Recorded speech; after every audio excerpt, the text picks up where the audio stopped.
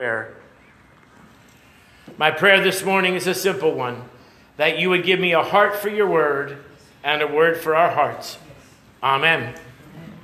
Now, I collect jokes about heaven. I collect fishing jokes, and I collect jokes about heaven. So here's one of my heaven jokes that fits today's sermon.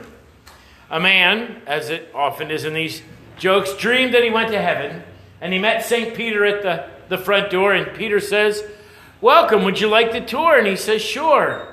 And heaven was a long hallway, and there were doors on either side. He said, "Well, that's sort of strange." He said, "Well, yeah, come on down."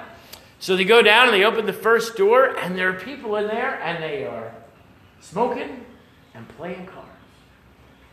He says, "Oh, my goodness, isn't this heaven?" He says, "Well, yeah, here's how it works. Whatever you weren't allowed to do on earth, you get to do in heaven." "Wow," he said, and they go down to the next one, and they were drinking. And the next group was dancing, and the group at the end was drinking and dancing and playing cards. He said, "Who are they?" He says, "They're the Baptists."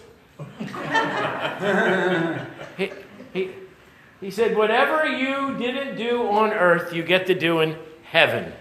Well, we know that's not the way heaven is, but I want you to know that that's the way sometimes we think about this place called earth. When I was about 14 years old, they decided to teach us in my Sunday school class a class on world religions.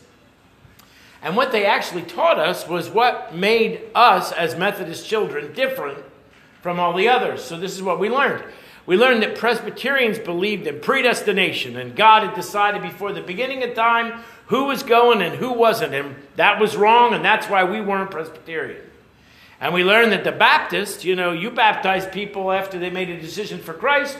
Well, Cornelius' family baptized his entire family, and the Philippian jailer baptized his entire family. If it was their entire family, is probably children and babies. That's why you were wrong, and that's why Methodists were right. And we learned that the Catholics, they don't really even make a decision for Christ.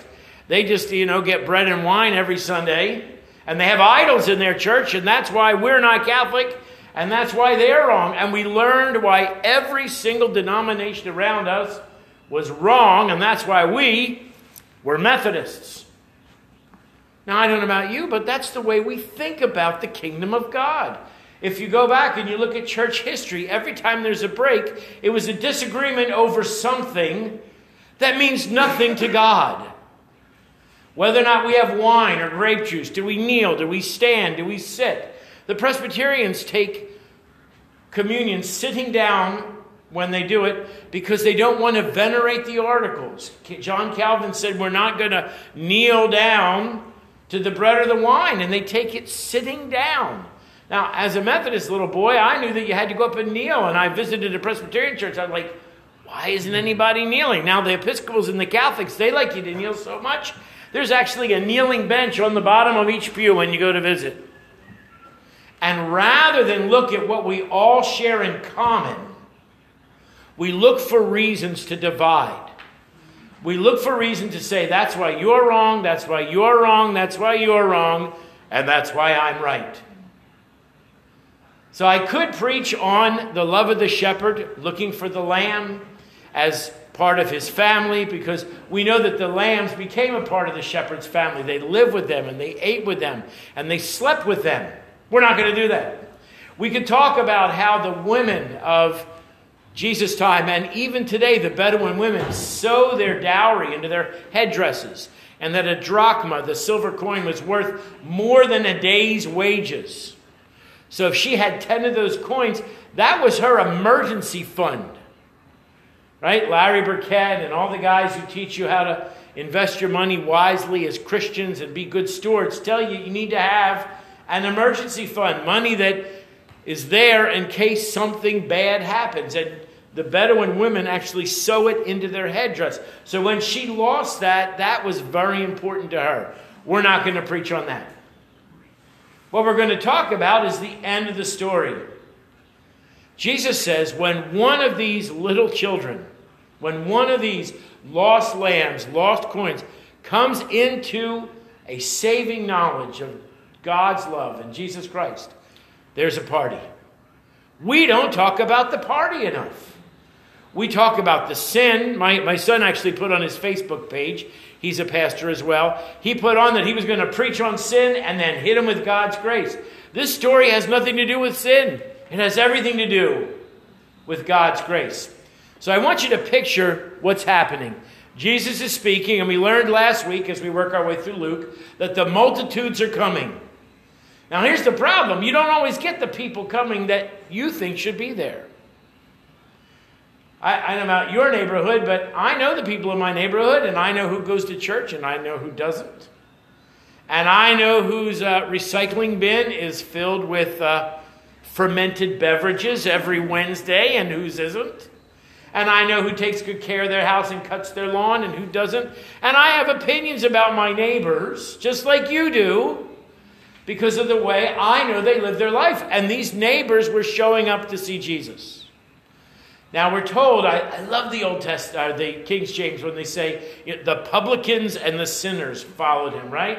Well, there's publicans and sinners and prostitutes. And guess what? Liars and cheaters and profligates, they were all there. Except there was this imaginary line down the middle of the crowd. Because we're told that the religious leaders were there. The pastors were there. And the rabbis were there. And the priests were there. And they were judging the other people like, why are those sinners here? And Jesus preaches this sermon, gives these parables, more, in my opinion, to the religious leaders than to the people that came to hear the word of God. So, did the coin know it was lost? The answer is no. A coin can't know it's lost. There are some people in this world who are clueless to the fact that Jesus died for them. Does Jesus care about them? Yes. He died for them. He rose again from the grave for them. But that story, I believe, was for the publicans and the sinners.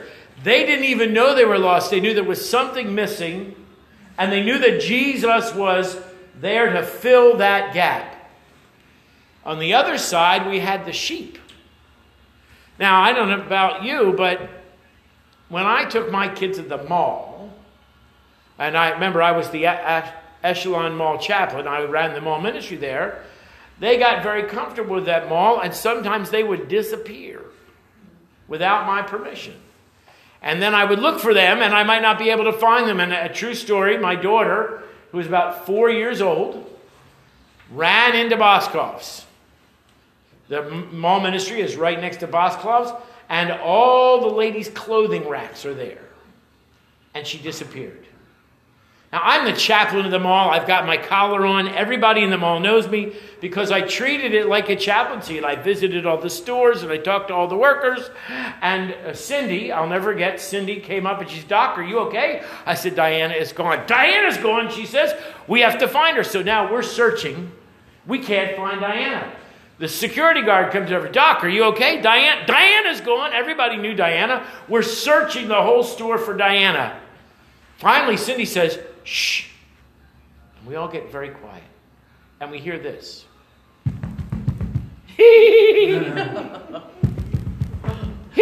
She thought we were playing hide and seek. She had figured out that she could get inside the rounder. That's what they call the things that are round that you hang clothes on. And she was literally scurrying away from wherever she heard us. So Cindy got down on her belly on the floor and was looking for Diana's little feet. And then called out, there she is, there she is, there she is, until we caught her. And then we went in the mall ministry, and Diana and I had a stern talking to. Right? But the sheep wanders away. And this is where, if I wanted to, I could go through, the 7 deadly sins, and we could talk about gluttony and lust and avarice and all that. But you know what your sins are. Everybody who was standing in Jesus already knew what their sins were. In fact, if you noticed, he very rarely preached a sermon on sin. He always preached a sermon on grace because you already know. The Holy Spirit convicts, your conscience convicts, and you know that's why they were there to hear Jesus. But the religious leaders on one side are glaring at the sinners on the other side. And Jesus in his heart is breaking because they're sinners on both sides. It's a true story. Paul Newman, started his own food business. Have you seen in the store? You can buy his dressing. His blue cheese dressing is rather spectacular. And it's called Newman's Own is his company. And I don't know if you know this, but he donates a large portion of the profits from his food company to run a camp. It's called the Hole in the Wall Gang Camp, after the Hole in the Wall Gang from Butch Cassidy and the Sundance Kid. And he volunteers at the camp. He works at the camp. And of course, they use his food products. So he's serving a kid lemonade from Newman's Own. And what's right on the box? His face. And he pours it for the kid. And the kid looks at him. And he looks at the box. And he goes, "Are you lost or something?" Because, we're used to people's face on the milk carton being lost. And the answer is yes. It's like the lady who went to the pastor and she said, "Pastor, I lost my glasses at church.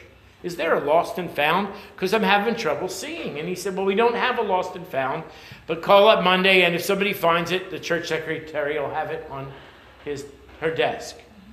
And then he thought about it and he said, "You know what? This whole building is a lost and found. You come here if you're lost to be found, and those that are here already are supposed to have been found." There's a party at the end, and I don't think we talk about the party enough. Let me catch up with myself here.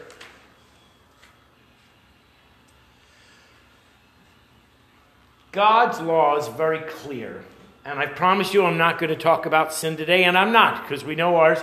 But let's imagine that there's a fence around heaven, and the sin keeps you from crossing that fence into heaven. Well, the story's told that in World War II, some soldiers had one of their buddies die, and they knew that they couldn't get him back home, as happened a lot in World War II. So they took their buddy's body to the local Catholic church, and they said, "You have a cemetery. Can we bury him here?" And the priest said, "Well, is he Catholic?" And he said, "No." And he said, "I'm sorry. We have very strict rules. We cannot bury your friend in the Catholic cemetery." So they went just beyond the fence of the Catholic cemetery, and they buried their buddy. And they said prayers over him, and they put together a wooden cross, stuck it by his grave. The story's told that they came back, and they went to the fence, and their buddy's grave was gone, and the cross was gone, and they were furious. We took the time to bury him and pray for him. Where is he? What happened to our buddy? And they go running into the priest, and the priest says, "I'm so glad you're here." And they're like, "What?" He said, "After you left, I saw all the love that you had for your friend and the faith that you had, and I moved the fence." Jesus comes to move the fence. And he's not just moving it for one side of the congregation, for the people that don't know they're lost. He's moving it for the other side of the congregation, for the people that know the truth and have wandered off like the lost sheep. He comes to gather all of us to himself. It looks for me like this. Tony Campola used to preach at my seminary once a year at Eastern Seminary, and he preached a lot at Creation. And you've probably all seen or heard the videos, "It's Friday, but Sunday's coming." But very rarely do they show the video that he told of his story when he was in Honolulu. He tells a story that he flew in late at night, and of course, if you've ever flown a long distance, your body needs to adjust to the time, and it was 3:30 in the morning. He was wide awake and hungry and having to do. So he went walking around to find a place, and he found a greasy spoon, one of those little places that didn't even have tables. It just had the counter with the stools. And there was nobody there except the guy behind the counter. He says, a big, burly guy with one of those white aprons that used to be white, but it's covered of all the stuff that he cooked and worked on all day. He says, "Can I help you?" He says, "Yeah, just a cup of coffee and a donut." And the man pours the coffee, and then he said he wiped his hand on his apron like this and then picked up the donut like, oh. He said, but, you get what you get at 3:30 in the morning, and he's enjoying his coffee and his donut, and 9 prostitutes walk in and take over all the seats in the counter. And Tony Campola says he sort of shrunk down like this, because it's him, the guy behind the counter, and 9 prostitutes. And the one next to him says, "Tomorrow's my birthday, and I'll be 39. And the girl next to her says, what do you want, a party? And Tony says in a whispered voice with a crack, she said, I've never had a party. And all the prostitutes get up and they leave after they've had their meal or whatever. And Tony says to the guy behind the counter, did you hear that? It's her birthday tomorrow. Do you mind if I throw her a birthday party? And the guy says, wait a minute. And he calls Jane, and Jane comes out, and he learns that their names are Harry and Jane, and they run this place together. He says, this guy wants to throw a party for Agnes. She says, what a great idea. And Tony says, well, do you mind if I decorate? He said, do whatever you want. Tony says, I'll bring a cake. And Harry says, no, I'm in charge of the cake. I'm in charge of the cake. And Jane says, I'll take care of the food. So at 2:30 in the morning the next night, Tony Campola goes, and he said he went to Kmart and he got crepe paper and all this stuff, and he made a big sign that said, Happy Birthday, Agnes. And he decorates the little greasy spoon, and people begin to arrive. Jane had put it out on the wire, and now it's packed wall to wall with prostitutes and Tony Campola. And they're all waiting, and right around 3:30, Agnes comes in, and everybody shouts, Happy birthday, Agnes. And she stopped in her tracks.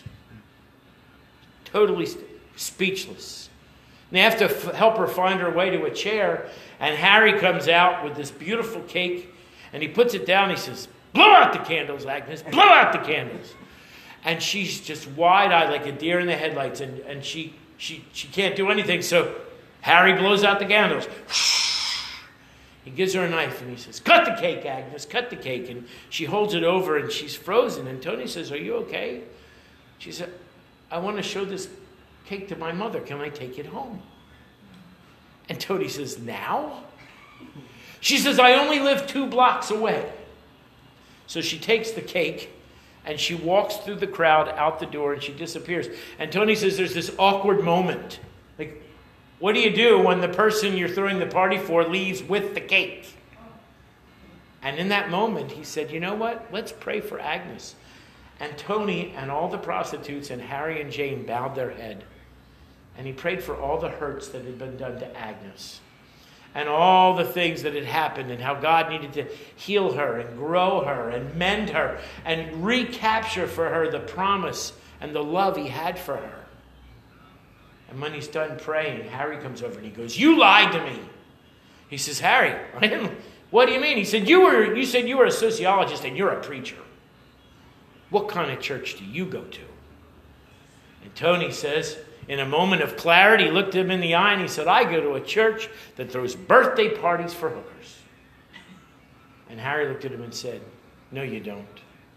Because if there was a church like that, I would go there.